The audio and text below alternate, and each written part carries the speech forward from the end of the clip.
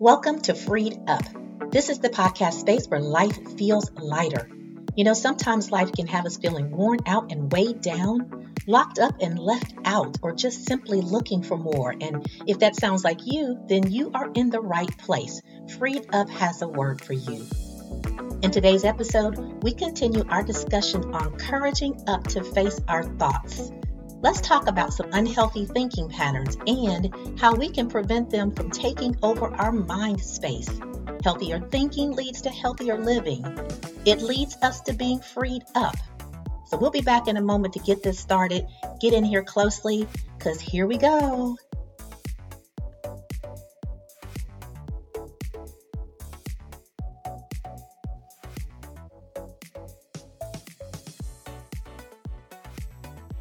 It's been a while since most of us have been to the airport and traveled. I miss the opportunity to have that experience. I'm sure you do too. But I have to be honest, I have a bit of a love-hate relationship with TSA. I'm grateful for and I love the fact that they are in place to secure our travel safety and security, but I don't like very much having to go through the process. You know what I'm talking about. Taking off the shoes, the belts, placing electronics in a separate bin, ensuring the toiletries fit within travel ounce guidelines. You know the drill. And in the security area, all of these guidelines are posted so that we know what to expect and what to do. And to prepare us even more, or annoy us, or both, a TSA agent is generally walking through the area shouting out the exact same instructions that are posted on signs in the security area. I do understand, though, that all of this is so very important because, believe it or not, some people don't follow the guidelines. And ultimately, it's TSA's job to help us get clearance through security so we can have a smooth and a safe flight. Even with my annoyance of this process, many times I realize it is a benefit to me and to others that will journey with me. I mean, the truth is, not everything that we want to take on the flight with us can go, and it shouldn't. The screening process is a protective mechanism and one that we truly need. And you know what? This process with TSA is similar to our journey to being freed up. On this path, we cannot take every thought with us. We have to take our thoughts through a security screening process on a daily basis. We are the TSA agent for our thoughts. We get to screen what passes through. And while we can't control every thought that comes into our minds, we can control what we let stay there. We don't have to be held captive by our thoughts. We have the power to take them captive instead and take them through the screening process of God's light and His Word. God's Word is the signage that tells us what we need to do to safely and securely walk this journey toward freedom. And when we have a relationship with God through His Son, He continually reminds us what His signage says to keep our hearts, minds, and our spirits in a protective mode for this walk in life. Now, if you're like me in this season of being sheltered in place, thoughts have been in abundance, right? We have had less interaction with others as we've been social distancing and more time to be alone with our thoughts. And those thoughts can seem like they're crowding in on us. Some research points to the fact that we have between 50 and 70,000 thoughts each day. And it's been estimated that about 95% of those are repetitive and approximately 80% are often negative in nature. And within this profusion of thoughts, we have a mixture of confusing thoughts, anxious thoughts, grateful thoughts, godly thoughts, evil thoughts, hopeful thoughts, and on and on. It's no wonder our thoughts drive our mental, emotional, and spiritual health. And with that many thoughts being repetitive and prone to negativity, it's easy to see how unhealthy thinking patterns might develop. And as you can imagine, unhealthy thinking patterns lead to unproductive paths in our lives. It can take us into detours like low self-esteem, fear-based thinking, and a host of other paths that keep us from being freed up. When we get pulled into challenging emotions, particularly depression and anxiety, we can be sure that they've been preceded by a cycle of unhealthy self-talk, narratives, and thoughts. Patterns develop, and we call these unhealthy or unhelpful thinking styles. These styles become habits and primarily happen outside of our awareness until we are able to have help identifying our use of these patterns. So let's talk a few moments about some unhealthy thinking patterns. And in particular, I want to cover a few of them that are pretty common and talk about how they impact our mental health. The first one is catastrophizing. So, okay, I'm going to go on record here. This is one of my thought go-tos, and I've been working diligently to notice when I'm in this space of thinking and make a shift. When we catastrophize, we tend to blow things out of proportion, or as the old adage says, we make a mountain out of a molehill. Catastrophizing is generally the result of thinking with a what-if mindset, or we consider the worst possible outcome will occur. For example, if you get a call from your boss saying, I need to speak with you, you've already determined with catastrophizing that your job is on the line, or that you've done something that warrants a negative or catastrophic outcome. Anybody out there want to admit to this style of thinking too? And as you can imagine, there's lots of anxiety that can be tied to this type of thinking. Maybe your boss simply just wanted to review some planned work with you, but it was seen through a lens of fear-based thinking. Now, another unhelpful thinking pattern is jumping to conclusions. This can be seen as a flow over from catastrophizing. And yes, it has some ties to that style for sure. However, we can jump to conclusions about someone or something that doesn't have to involve the worst possible outcome. We may simply assume and make a decision about something with no evidence to support our thinking. We think we have a hunch about something. I mean, come on, let's be honest. We do feel like we have some level of intelligence to read other people's minds. And one way we do this is that we assume we know what someone else is thinking, or we know the rationale behind their behaviors. For instance, if you're having a conversation with someone and occasionally they are looking around at different things that are happening in the environment, you may jump to a conclusion that they are bored with the conversation or they're being impolite, and you might take it personally.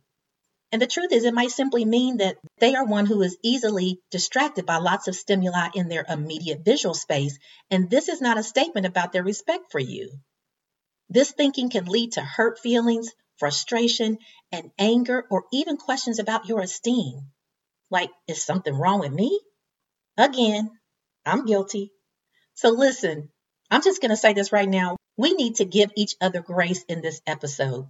These are common thinking patterns, and so we are all in this together, right? Now, another unhelpful thinking pattern is personalization. When you personalize something, you take responsibility totally for external occurrences while ignoring other impeding factors. And then as a result, you blame yourself for everything that goes wrong, even when you may only be partly responsible or not even responsible at all. So let's say your child didn't pass a series of exams that she's been preparing for. You have been helping her with her homework. She didn't get a passing grade on all the exams, and now you blame yourself because of it without thinking that other factors were at play. And when we think we have to carry the full responsibility for everything, we will often feel defeated, overwhelmed, and powerless. And then there is what we call overgeneralization.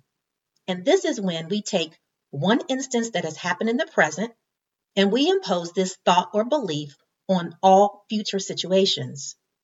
Have you ever said to yourself, this is the way things always go for me?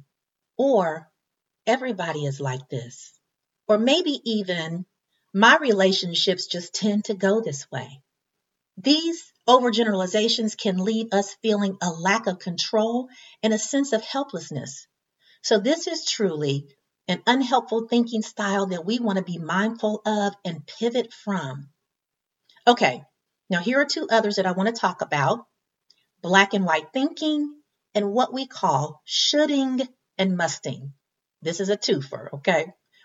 Black and white thinking is what we describe as all or nothing thinking, because we will tend to see only one extreme or the other.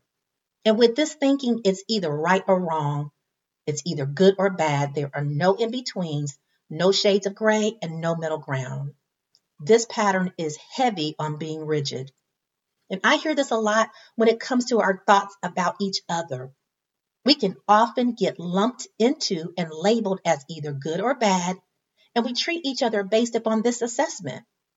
And when we get entrenched in only two extremes, we find ourselves becoming more judgmental, and we miss the opportunity to explore the different complexities that are a part of each of our lives. Also, we can turn that black and white thinking onto ourselves and see ourselves as either good or bad based upon our actions on a given day, and that affects how we feel about ourselves. It impacts our view of our esteem and our worth. And how we feel about ourselves is how we live. Thinking drives feelings and emotions, and they drive our behavioral responses. Proverbs 23:7 says the same thing. It says, as a man or woman thinks in their heart, that is what they will become. Now, saying I should or I must is not uncommon in our everyday vernacular. Obviously, it's important to meet deadlines that are critical. I must get this to the IRS by April 15, or I could face penalties. Though it's a good thing we have an extension this year, right? But when we use shoulds and musts to put unreasonable demands and pressures on ourselves or onto others, we have stepped over the line of the necessary into the world of unhealthy thinking.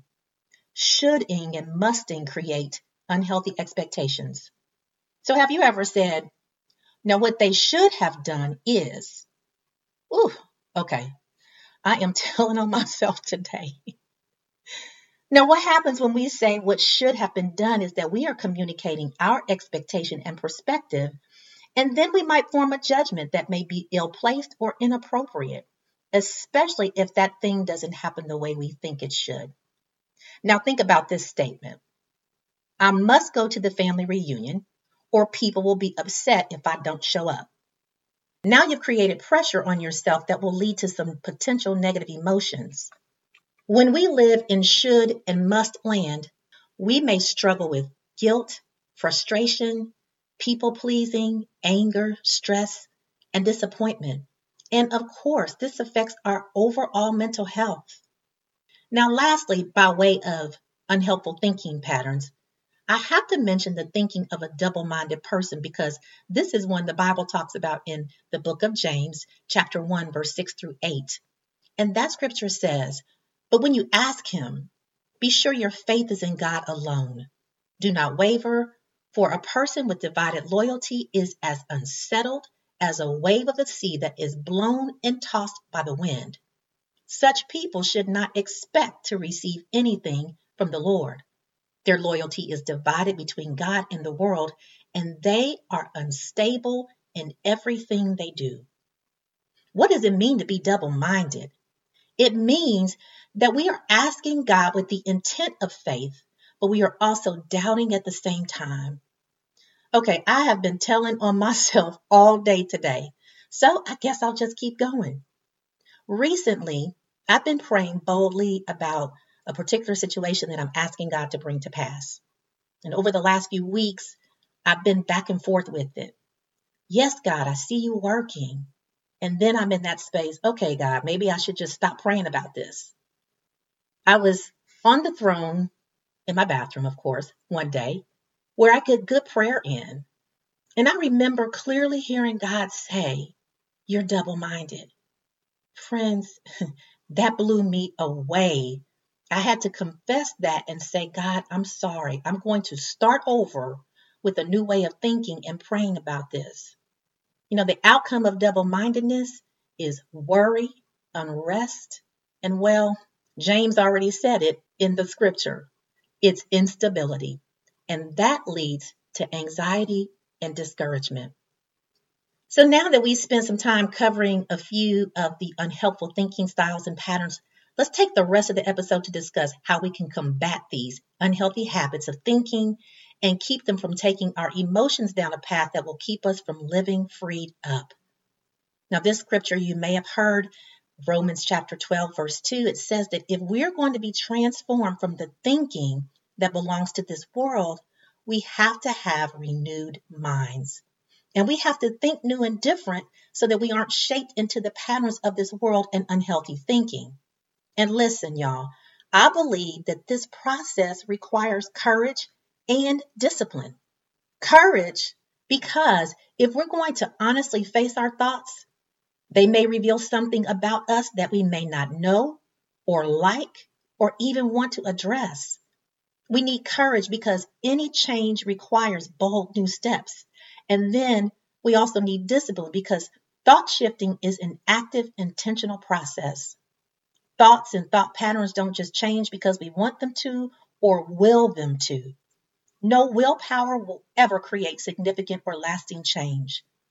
Only intentional, methodical, patient, consistent, and perseverant actions will do this. It is an ongoing daily armoring up that we must do to face the onslaught of unhealthy and negative thoughts and patterns that come our way. So I want to share a really solid strategy and tool that we use as part of cognitive behavioral therapy work to help with shifting unhelpful thinking styles. So I'll call it the 3 C's. Now, if you're stationary right now, find something to write with and some paper. Now, on your paper, create 3 columns. Column heading number 1, put at the top, check, CHECK. Under column heading number 2, write the word challenge. And under column heading number 3, write the word change.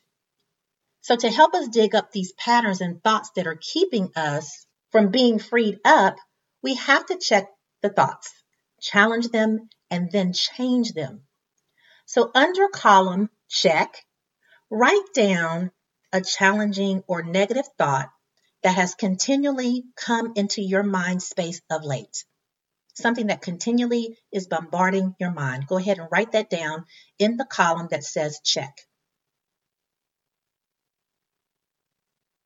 Okay, so you've just accomplished the first part of this. Check it means stop it. This is where you're acting like that TSA agent and stopping thoughts for screening. And in this stage of the process, you simply just want to be mindful of what you're thinking about over and over. And if we aren't stopping to be aware, friends, if we're not being mindful, those thoughts will continue to take root and have their way with us because we aren't paying attention to them to see how they might be impacting us. So then the next column is where we challenge that thought. In this column, you can also write underneath the word challenge, put in quotations, be curious. Now, when we challenge a thought, we are asking an abundance of questions to see if that thought should be able to stay in our mental luggage as we walk toward being freed up. So take that thought that you wrote down and ask some questions of it. First, you might want to ask, does it fit into any of the unhelpful thinking patterns that we talked about today? And if so, which one? Now, here are some other questions that you might ask. What else might be true that I'm not factoring into this? What are some other explanations or outcomes beyond what I'm thinking? What are all the possible outcomes, good or bad, or somewhere in between? Have I gotten too far ahead of myself in thinking that I know the outcome before it happens? Has this person confirmed that this is what they were thinking? Is this thing within my control or someone else's? Am I being too extreme or rigid or putting unnecessary pressure on myself? Is this thought evidence-based or feelings-based? Is this a real one or is this one that I can let go of and not give it thought at all? Now, these are just a few questions that help to investigate the thoughts related to patterns we talked about today. But you can form your own questions based upon the particular thought that you wrote down. Now, finally and importantly, in the change column, if the thought needs to shift based upon the responses to your curiosity and questions, then here is where you can write a change or a reframe. And let's bring in the wisdom of 2 Corinthians chapter 10, verse 5 and Philippians chapter 4, verse 8, where we take the thoughts captive by checking and challenging. And then we change them by thinking on what is true, what is pure and lovely. What is an alternate thought to replace the one that you originally wrote based upon your challenge of that thought? So let me give you a personal example. This past week, I experienced some anxiety about a health issue. Now, in the COVID-19 era, I think we are all looking for any symptom that might fit COVID-19 just to be on the safe side.